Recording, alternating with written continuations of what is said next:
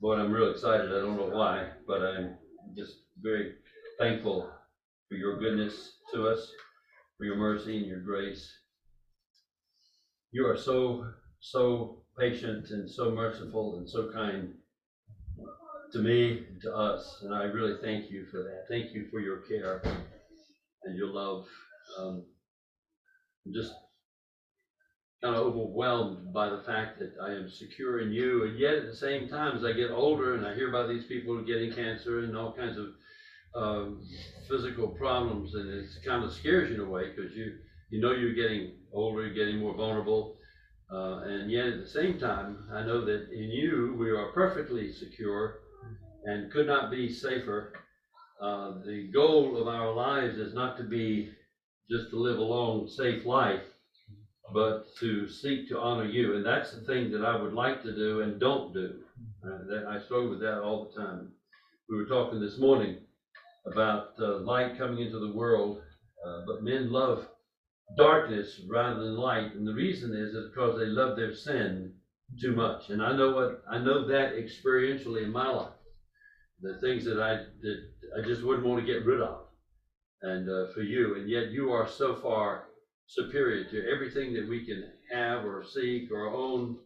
So I thank you for your love for us and your care for us, and I thank you for working in our hearts, as you said in Psalm 37, that we delight in you, you will refashion and give us the desires of the heart that come from you.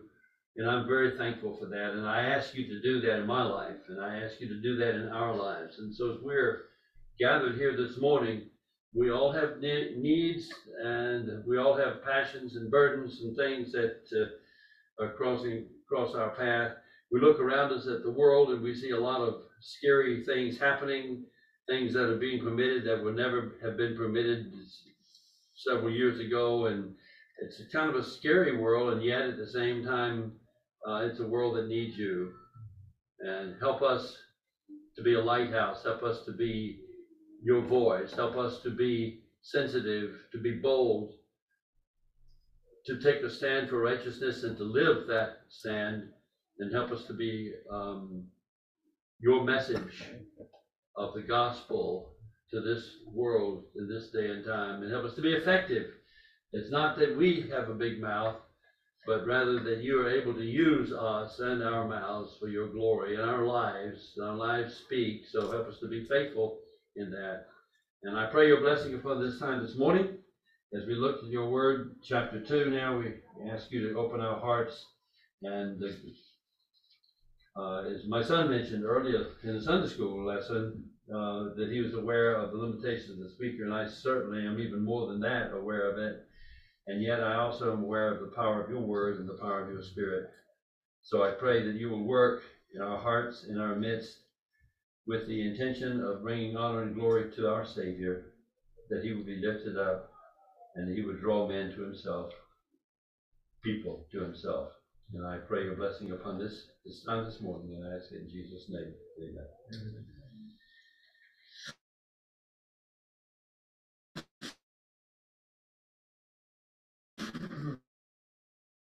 Paul writes in chapter 2, verse 1, for I want you to understand,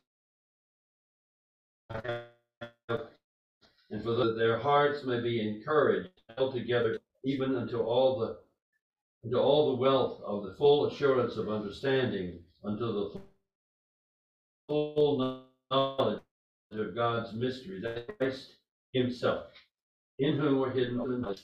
I say this so that no one will delude you with persuasive arguments, with persuasive argument, but even the Spirit,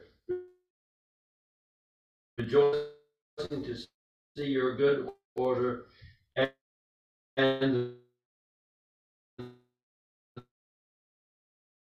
of your faith in Christ. As you're Christ Jesus Lord, so instructed and abounding with thanksgiving. This Paul follows the section that he was dealing with himself. Paul, we introduced it last time, and he began to talk about his ministry. And now he's going to be his heart. so often I think we're burdened with funny things like going to Disney World or maybe taking a cruise. There was two things that both my wife and I used to look forward to and think about. Or we were talking the other day about bed and breakfast. Sometimes we'd take a weekend and have a bed and breakfast, and we look forward to those things. They're kind of a time away, kind of a break from the normal pressures and the normal routine, and we look forward to those things. But Paul seemed to be most of all not burdened so much for his vacation as he was for the work of the church that he's been involved in. Remember, Paul was a Pharisee, and he was very aggressively persecuting the church. And he started out just dragging men and women and even kids off to jail, prison, having many of them beaten, and he would even cast his vote against them, and they would be stoned, killed. And he was a ruthless person in that sense, and yet he was convinced he was doing what was right. He was persecuting the church, which was opposite to the Old Testament, the teachings of the Jews and things of that nature. And so he was very aggressive in that. But the Lord met him on the way to Damascus and challenged him, opened his heart, and asked him the question you're familiar with: why are you, Saul, why are you persecuting me? And Saul, so stunned, said, "Who are you, Lord?" And he said, "I am Jesus, whom you're persecuting." He turned him around. Just a conversion that really set his life in a completely opposite vein.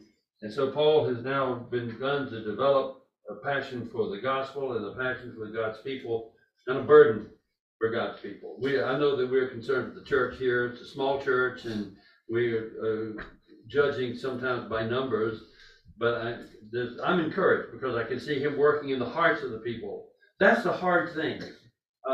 It's a hard thing to see somebody turn around, have their hearts open, and that their lives begin to grow and to develop, desiring to serve the Lord and to surrender to Him.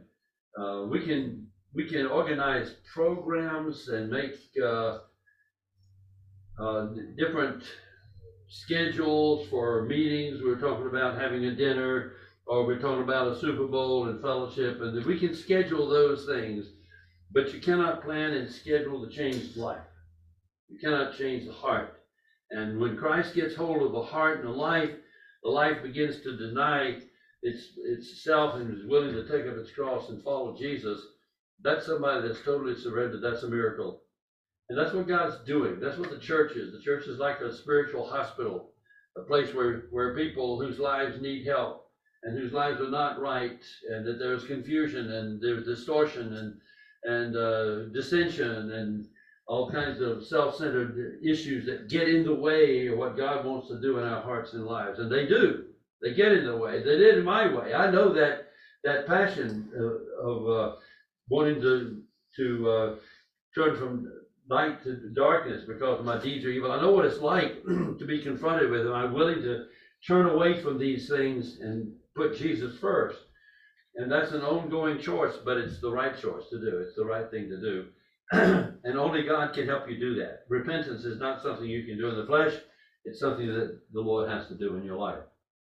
So I was thinking about this and thinking about this passage where Paul begins to introduce this subject. And one of the verses, you can look at it with me if you like, is over in Acts 20, which is just sort of an introduction to the church. And that passage in Acts 20, you are familiar with. It was the verses in which Paul, going back to Jerusalem, after he'd been working with the church, stops by Miletus and calls for the leadership of the church in Ephesus because he wants to confront them, wants to talk to them a little bit about concern in his heart. And Paul has been told by the Holy Spirit through several Christian churches and Christian groups that when he goes to Jerusalem, bonds await him, chains await him. He's going to suffer physically. And they've been warning Paul about that. Well, Paul's response is, I'm not concerned about myself. I want to do the work that the Lord has given me, and I want to put him first, regardless of what kind of suffering lies in the pathway. And I would like to have that same kind of passion. I don't know if I do, but I would like to have that kind of passion that puts the work of the Lord first. But in this church there in Ephesus with these leaders, they were been gathered together in a little town not far from Ephesus. And Paul has been talking to them, and he writes down, or he says in Acts 20:28, he tells the church there to be on guard for yourselves, which is kind of a warning to us that that the church is always threatened, perhaps, with enemy. It's kind of walking in enemy territory because the world is not a friend of the gospel, and so there is a sense in which we are maybe always aware of danger. He tells them, be on guard for yourselves, and then he stops there. Well, he doesn't stop there, but I want to stop there for a moment because he's talking about the leadership of the church. And he said, guys, look in the mirror. Where do we see the greatest danger? The greatest danger starts with yourself. There are temptations and things that could draw you away and detour you and distract you. So be on guard for yourselves and for the flock that's among you. The flock being the sheep, the people in the church. People are like sheep. People are easily led astray. I think of Peter after the Lord told him, the disciples, after his crucifixion and resurrection, he had met them several times, and he told them, I'll meet you up in Galilee. And so they were all sitting around in the room there in Galilee waiting for the Lord and getting kind of tired of sitting there. And finally Peter said, you know what, I'm going to go fishing. Oh yeah, I'm going to go. Yeah, we're going to go. And everybody got up and they got in different boats, and everybody went out at the same time. It just only took one Peter, and they all decided to go fishing. And that's the way we are. We're easily distracted. We're easily led astray. And and I'm not saying, heaven forbid that I would say going fishing is being led astray. I'm not saying that. But it is true that it just takes one move in the direction, and it can result in other people going in that same direction. So Paul writes and says, be on guard for yourselves and for all the flock, among which the Holy Spirit has made you overseers to shepherd the church of God. Who is it that has placed the overseers in position? Holy Spirit. It's the Holy Spirit. He's done it. He did it. And it's like in the New Testament when we see Saul and Barnabas, and they were gathered around in the upper room, and the Holy Spirit said, separate these guys from me for the work that I called them to. Pull them apart. I'm sending them out. I want you to support them.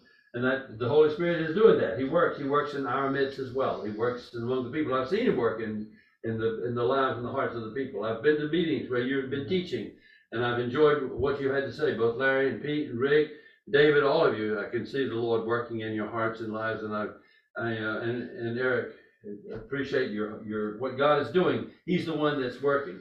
And so here's this work, the overseers, that the Holy Spirit has made you overseers, and the job that he's having for you to do is to shepherd, like a pastor, the church of God. The pastor, of course, there is a formal call as a pastor, but all of us have positions in life in which we shepherd people. If you're a parent, you have kids and you shepherd them, and your job of shepherding them is to kind of keep them out of trouble and teach them what's right and wrong. We are in a society today in which people are going around and shooting anybody they disagree with. That's very violent. And the reason is you can blame it on the parents, because the parents are there to teach them how to obey and teach them to submit to authority, and let them know that the kids can't have everything they want. And if they don't get what they want, they get mad. They want to kill something or blow something up or set fire or whatever. And so we need that kind of external pressure on the kids, and we need it in the church. We need people not that are tyrants, not that the shepherds are bullying or embarrassing kids or whatever, but that we need that oversight in the church. We need it. We need it. It comes from God, and it comes from the Lord, who is our shepherd. And I appreciate the lessons that we've been looking in John's Gospel, John chapter 10, where Jesus is the good shepherd, and he watches over the flock. And that's important. And he calls others to be under shepherds on his behalf, who are not tyrants, but in submission to him. And so he says, Paul, I'm getting to what we're looking at. I know I'm taking a little bit of time, but this is a good verse, so I just wanted to look at it. He says that he's called you as overseers to shepherd the church of God, the church which he purchased with his own blood. That's just a reminder of the extensively impressive cost that it cost him to purchase the church. But we are purchased. We are not our own. The Bible makes that clear. We belong to him. And so we're his property.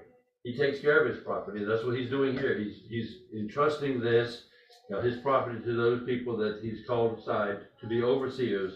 He says, I know that after my departure, this is his trip going to Jerusalem, Paul says, after my departure, they're not just people that are going to come in, not just enemies. He calls them savage wolves. Savage wolves will come in among you. That's a description of these people that are coming in that will rise up, that will enter into this warfare. We talked about the church being in enemy territory, that being in hostile ground, that there will be people that will be hostile, there will be savage, there will be wolves. Wolves come among sheep. So you got God's flock, his sheep, and you've got those that come in among them that they are savage wolves, and they are not sparing the flock. The flock there happens to be the sheep, the church. The savage wolves will come in, and they're brutal, and they're not concerned for your hurt feelings or the condition of your widows and other things. They are there for their own selfish gain. They will not spare the flock. And from among your own selves, men will rise up speaking perverted, perverse, destructive things. It's interesting, by the way, that the distraction comes upon men that are speaking things that they start teaching, things that they start seeing, and put ideas in the minds of the people that are destructive ideas. It comes verbally there. He said they will be speaking perverse things, and they will draw away the disciples after themselves. They're not going to speak perverted things and send disciples out. They're going to be speaking perverted things to draw disciples unto themselves. They're having their own following. That happens frequently. They appear on television and other places like that. We can see them today. There's a lot of discouraging things that go on, disgusting things. And so the church needs to have overseers and people in charge that know the scriptures and that can warn about these kind of things, and that just to help us stay on track. Therefore, he says, because of this, Paul says, be watchful. Remember that night and day. Here is Paul's life, Paul's ministry. Here's his burden. This is what I was getting at. Night and day for a period of 3 years. I did not cease to admonish each one, even with tears. So Paul is saying that I admonished publicly, and I'm sure from house to house, as he said other places, he admonished and direct and encourage the people night and day. Nighttime might be home at a dinner time, or somebody dying, they would call them over to the bedside or whatever, but night and day, I seek for a period of 3 years. I did not cease to admonish each one with tears. So the point is, that what I'm getting at, this is just at the introduction of this, is that Paul had a real burden, and he was really involved in the work of the Lord, really concerned for the church. You can see his concern coming out here. It carries the passion of his instruction, and it carries the compassion of his interest here. And so he's really serious about this. So let's look at this. Let's look at this first part, this first verse, and see what Paul has to say. Verse 1 is that I want you to understand how great a struggle, that word struggle there, if you get your little app that has the Greek text, it's the word agon, from which you get the word agonize. Paul says, I want you to know what great agony I've had on your behalf for those who are Laodicea and all of those who have not seen my face or in the flesh. Paul says, I'm letting you know that I have gone through some agony about you and for you and on your behalf. You are concerned to me, and I'm concerned for you. The church there at Laodicea, he says, you've not seen my face. He's never been there. But remember that he's heard the word. He's been instructed by some of the friends that he had, mutual friends that were in the church. And so he's concerned about that. He says, I've heard about what's going on, some of the things, some of the distractions and stuff. And I just want you to know that I'm really having a struggle for you. I'm really entering into this concern for you. And so, I've had it on your behalf. And you list the church of Laodicea there, and Laodicea, and for all of those who have not seen my face. So he's writing to this area in Galatia, the church of Colossae and Laodicea and others, And in this letter, he's saying that I want you to know that this letter is coming from the heart of somebody that's really burdened and really concerned. I don't know what occupies your time.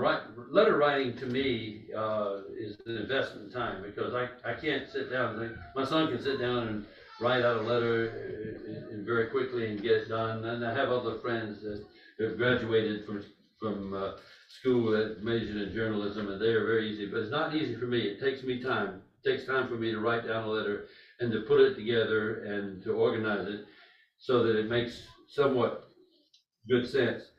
And so here's Paul, and he's taken his time to write this letter, and he's letting them know that he's concerned for them, and that that concern comes out in his writings. He did the same thing, kind of, to Timothy, which is the several verses I just wanted to read to you in 2 Timothy chapter 2, where there's a discussion there. Paul has been making his contact to Timothy and been discussing the power of the gospel and the influence of the gospel to overcome his chains and his burdens, and the strength of the gospel to move, to change lives. And he says,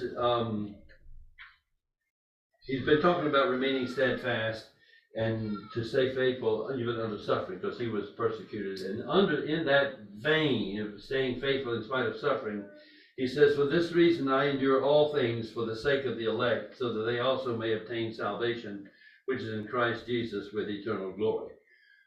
There he says it. He's talking about the chains and the suffering that have been facing him. And he says, for this reason I endure all things. The word endure there means to remain steadfast, to remain faithful under suffering, to remain faithful in the face of opposition. That's kind of what he means when he says endure. So he's telling Timothy, I endure all things. I remain steadfast. I stay faithful in the midst of opposition for the sake of the elect of those that God has called, has chosen. You are those that I trust he's called you out. Your name is written in the Lamb's Book of Life, and you're his elect. You have responded. You know that. How do you know that? By your heart. The fact that you want to love him, that the Spirit works in your life, that you understand the word, that you're faithful to those things. The life confirms the calling, and that's really important. If you don't have that confirmation in your life, ask the Lord to help you find it, help you to come to know him, because that's really important. It's a real important issue. And so here he is. He says, I endure all things for the sake of the elect, so that they might obtain salvation. There are those that God has called, that Paul is preaching and trying to reach, so that they would come to know the Lord. We don't know who the elect are, by the way, who are outside the faith, those that are yet coming. We seek to reach out to the world around us. We try to reach the people outside, people that we've called non-believers. That's why we keep praying. Yes, that's right. Exactly right. That's exactly why we do that. We keep praying and asking the Lord to give us wisdom, and then to be faithful with the things, so that, your life speaks to people that you work with. It speaks to people that your neighbors that you run into. And so, and you can have people who ask you. I've had people ask you why you have the joy, and so on and so forth. And I had one man ask me one morning when I was in at 7 o'clock, saying, are you intentionally trying to be happy or jovial in this morning? And I don't know how you answer that. I don't. Not trying to intentionally be happy and jovial, but I did spend time with the Lord this morning. That makes a difference. It really does. And so anyway, Paul is talking about this, about those who suffer, and he's saying you need to be willing to suffer, because the gospel is the message that delivers us, and it's the message that changes the church. God is not. You talk to Timothy, he's telling Timothy, in the face of being timid and shy, Paul writes to Timothy, says, don't be ashamed of either the witness about our Lord or me, his prisoner, but join with me, be willing to be associated with me, because it was embarrassing in a way to be associated with this man. He was always going to prison, was always have his picture on the post office, so to speak. And he says, join with me in suffering for the gospel. according to the power of God. Because God's power is involved in that. We don't suffer very easily by ourselves. I don't like that. I've talked to some of the young people, and they are talking about how friends make fun of them at school and say bad things. That's what Jesus said. He said, rejoice and be glad when people say all kind of false things, all manner of false things about you falsely. For my sake, rejoice and be glad. They persecuted the prophets, great is your reward. And so if our lives make a difference, and they understand that we belong to the Savior, it's a good thing. So here is this burden. Paul, we see this burden that he talks about, suffering for the gospel. Maybe one more text that I'd like to share with you. Well, there's more than one, but this was a big one. Turn over to 2 Corinthians chapter 11. Paul is he's dealing with some people who are claiming to be apostles and they're trying to discredit Paul's apostolic authority. And he's dealing with those people in the church at Corinth. And so he's going to list, which is uncharacteristic of Paul, but he's going to list his credentials as an apostle. And his credentials that verify his apostleship are his scars. That he has endured a lot of things because of his commitment to the Lord Jesus and his willingness to be his apostle. So he says this, Paul writes in 2 Corinthians 11:21, to my shame, I must say that we have been weak. Now he's comparing himself now with these false apostles. Right? He says, to my shame, I must say that we have been weak by comparison to them, is what he's saying. But in whatever respect anyone else is daring and bragging about themselves, now I speak in foolish. This is hard for Paul. I'm speaking stupid. And I'm standing up patting myself on the back. I don't do that. I speak foolishness. I am just as daring myself. And why he's doing this? He's doing this because the ministry is on the line, and there are people that are listening to these false apostles, and they're people are sheep. They'll just go off and follow anything. And so he's wanting to warn them and let them know. And so he's saying, I want to draw your attention, show you the difference. And so he says, whatever else is daring, I speak with foolishness. I'm just as daring myself. Are they Hebrews? And that was important to be a Hebrew, the Hebrews and the Pharisee and so on and so forth. Are they Hebrews? So am I. Are they Israelites? So am I. Are they Abraham's seed? So am I. That doesn't matter to us. But to the Jewish community and the people there in the church, that was a very important issue. And so he says, they claim to be Hebrews, they claim to be sons of Abraham, so am I. They have nothing on me. Are they ministers of Christ? Are they servants of Christ? Well, he says, and now I'm speaking and saying, I more so, more than them. Far more laborers, that's hard working. I have struggled a lot more than they have, in far more imprisonments, in beatings, without number. In other words, I've been beaten so many times I don't even have to count. In frequent danger of death. 5 times I received from the Jews 40 lashes. The Jewish law said that 40 lashes was enough to possibly kill someone, so they reduced it by 1 in order to stay within the legal parameters. So it was 40 lashes minus 1. 5 times I received that. That's pretty severe. Thus, 3 times I was beaten with rods. The Romans had a series of rods that were bundled together, and they could use those.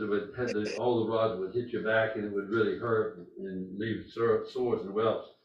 3 times I was beaten with rods. Once I was stoned.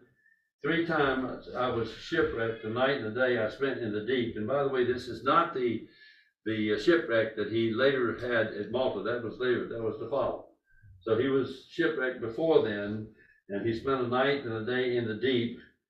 I've been on frequent journeys in dangers from rivers. The shorter rivers would be hard to traverse, and if it was cold, it would be very difficult. There would be dangers from robbers. That was a real danger traveling back then. All kinds of dangers from people along the way that wanted to take you hostage, take your money, to beat you, to leave you dead. Remember the story of the Good Samaritan was one of those people that was traveling, and he was beaten and left for dead. That was not uncommon. Dangers from countrymen, dangers from the Gentiles, dangers in the city, dangers in the desolate places, dangers on the sea, dangers among false brothers. I have been in labor and hardship, in many sleepless nights. Sleepless nights is one of the most uncomfortable things. I hate to go to bed and can't sleep. Many sleepless nights. I know what it means to be starvation, as well as thirst. Be often just dying of having something to drink and can't find anything to drink. I've been hungry. I've been cold. I've been exposed without enough clothing. And apart from these external things, there is this daily pressure on me of concern for all the churches. So here's can you see the burden? Can you see the passion in Paul's heart? It's almost laughable that we talk about how we've suffered a little bit, or how we've had to endure, or that, the weather is starting to have a little snow flurry outside and I can't go out and put myself at risk or something like that. Paul put his life on the line, and he really pulled out all the stops. And he's an example that I would like to follow. I would like for that example to emulate my life. It doesn't even come close to that. And but here's Paul, and you can see his burden and his concern, something that concerns me. Is my concern for the church and my concern for the people. I want to be concerned. I want to be more concerned than I am. I want my heart to be more burdened than it is. I want my life to be more committed than it is. Do you understand what I'm saying? And I'm just saying that it's not what it should be. It's not, I don't have the passion that I want to have, that I need to have, that I should have. And God is the one that grants that, and I just ask him to help me live that life and to be faithful. And I know you do the same thing. You want that. You can't generate that by yourself. You have to pursue the Lord, to seek his face, to spend time with him and his word, and ask him to open your heart. And he can do that, and he will do that. He will open your heart and help you to see if you come to him. So here's this picture, and Paul is just relating how his heart was. He talked about in 2 Corinthians, he said, our mouth has spoken freely to you. I've been open with you guys. He's talking to the church at Corinth in this particular passage. And he said, our heart is open wide to you. In other words, I don't come with deception. I don't come with a secret agenda. I'm being open to you. My heart is open to you. My heart is involved in you, and I do care for you. I do love you, and I want to be there with you. The church at Philippi was a church that really gave sacrificially, if you remember, when they really gave and supported Paul, and they supported him during his times of imprisonment. He writes to them, and he says, for I am confident of this very thing, writing to the church at Philippi. He says, I'm confident of this very thing, that he who began a good work in you will perfect it until the day of Christ. What is only right? I haven't forgotten these cough drops, David. It's only right for me to think this way about you because I have you in my heart. I love you and I care for you. There's that burden, there's that passion. Since both my chains have you in my heart, since both in my chains and in the defense and confirmation of the gospel, you've been fellow partakers with me of his grace. That's when he was in prison, and they stood by him, and they supported him, and they were praying for him. And he really appreciates that. God is my witness, how I long for you with all the affection of Christ Jesus. So the point is, and I'll move on to the text. The point is that Paul was burdened. He loved the church. He cared for the church. He poured his heart, his life out for the church. And it was a serious thing to him. Now, another aspect of this text is, and I touched on it, but he was concerned not just with the one church, but for all the churches that were there. It talks about Laodicea. And we mentioned in the book of Colossians, chapter 4, which we're not at yet, he talks about some of these people that he knows, and he's giving greetings to them. He talks about Luke, who is the beloved physician, chapter 4, verse 14. Luke, the beloved physician, sends you his greetings, and also Demas. Demas later became a defector. Greet the brothers who are in Laodicea, and also Nympha, and the church that is in her house, And when this letter is read among you, have it also read to the church of the Laodiceans, and you, on your part, read my letter that is coming from Laodicea. All he's saying is that I'm concerned for other churches there. I've not seen any of them. I've not been there, but I'm concerned, and I've been praying for them and praying on your behalf and asking the Lord to work there in your midst. What was it that gave Paul this burden? One thing, and we'll be done with this topic here, and that is it would have to be his love for Christ. Because to love Christ and have him as the Lord of your life gives you a love for the brethren. In 1 John, which is the book we're looking at in the evening, chapter 2, John writes, if one says, I have come to know him, that is, know the Lord, and does not keep his commandments, he is a liar. So what is he saying here? He's saying that if you say you love the Lord, you're going to obey him. It's just a simple statement there. It's an actual fact. The truth is not in him, but whoever keeps his word, truly in him, the love of God has been perfected. Think about what he just said.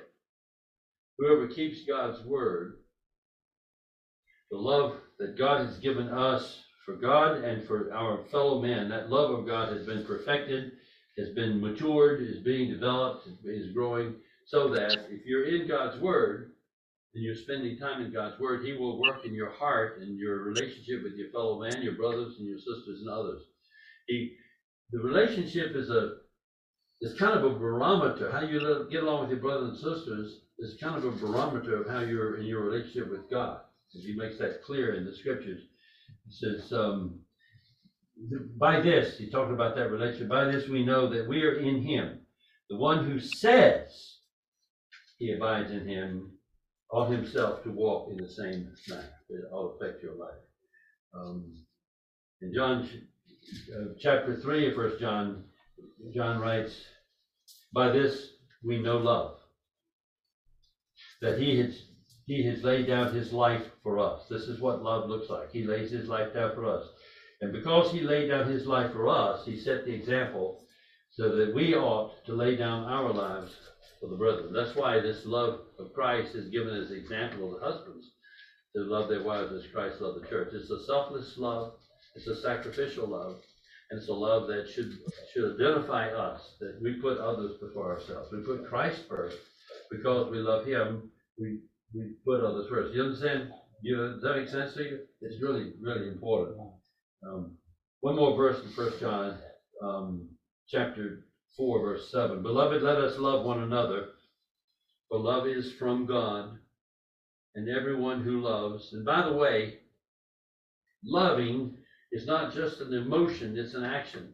So to love someone means you do things for them. You put them first. You seek to serve and sacrifice for others. So he says, beloved, let us love one another, for love is from God. Everyone who loves, who gives, who is sacrificially given and caring for others, has been born of God and knows God.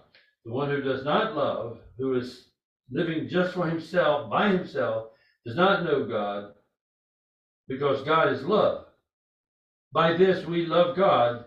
By this the love of God was manifested or made known or made visible or revealed. By this the love of God is manifested in us, that God has sent his only uniquely born Son into the world so that we might live through him. God sent his Son for us. He sent his Son into the world that we might live. He sent his Son to the world to give us an example of how we should live. In this, love is not. In this is love.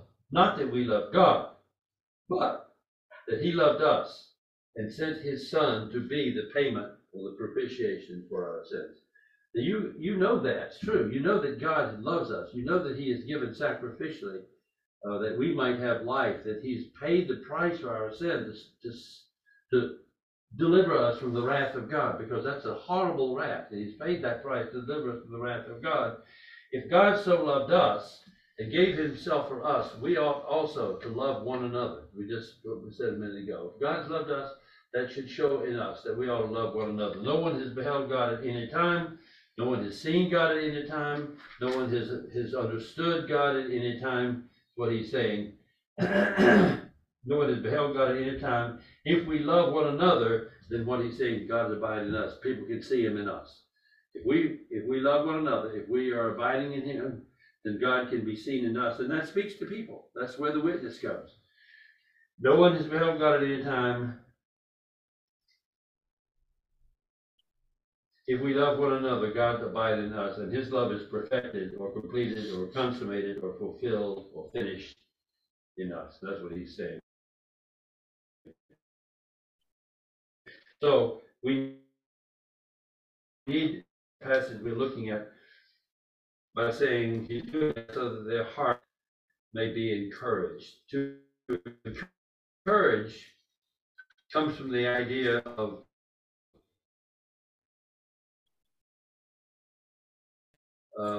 in the New to call someone alongside. It doesn't necessarily mean tell us why, but to be called alongside. And so Paul is saying, I'm encouraging their hearts to be able to come alongside, and usually it has to do with exhorting them or encouraging them or comforting them or care for you.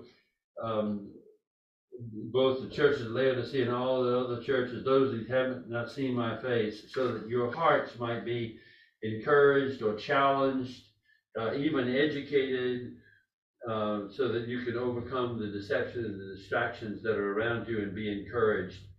The heart is the issue. It's a very important heart. Proverbs says, guard your heart with all diligence, for from it flow the issues of life. So Paul wants their heart to be encouraged. My son, listen, be wise. Direct your heart in the way that it should go. This is really important. The heart or the mind, which does the thinking, the be able to reason things out. That's what he's talking about. And so he tells us to do that. He says in Psalm 139, to search me, to know my heart. You don't know your heart. I don't know my heart. What does Jeremiah 17:9 say? The heart of man is deceitful above all things and desperately sick or desperately wicked. We don't know our heart. The following text talks about God searches the heart. He knows the heart and he reveals the heart. Paul says, I'm writing here and I'm seeking to serve so that your heart will be encouraged and you'll be challenged. And Jesus said the mouth speaks out of what's in the heart. What's in the heart comes out of the mouth. And and it reveals what's in your heart. What comes out of your mouth reveals what's in your heart. Matthew 12, the text says, you brood of vipers, how can you being evil speak what is good? That's because what's evil is in your heart. You can't speak what is good. For the mouth speaks out of that which fills the heart. The good man brings out of his good treasure what is good. The evil man brings out of the evil treasure what is evil. What comes out of your mouth reveals what's in your heart.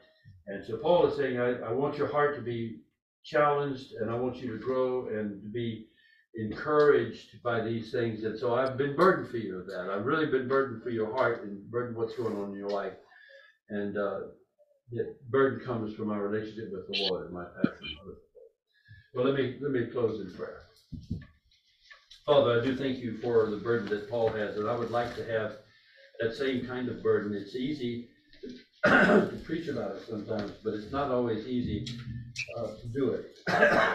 But it is real, and you give us that burden, and you give us that passion, and I'm very thankful to you for that. Thank you that you don't leave us where we are.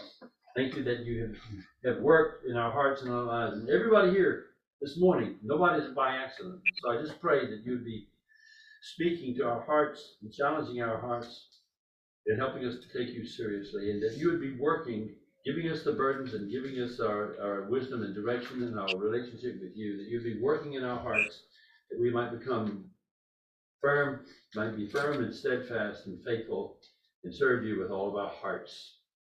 I ask this in Jesus' name with thanksgiving. Amen.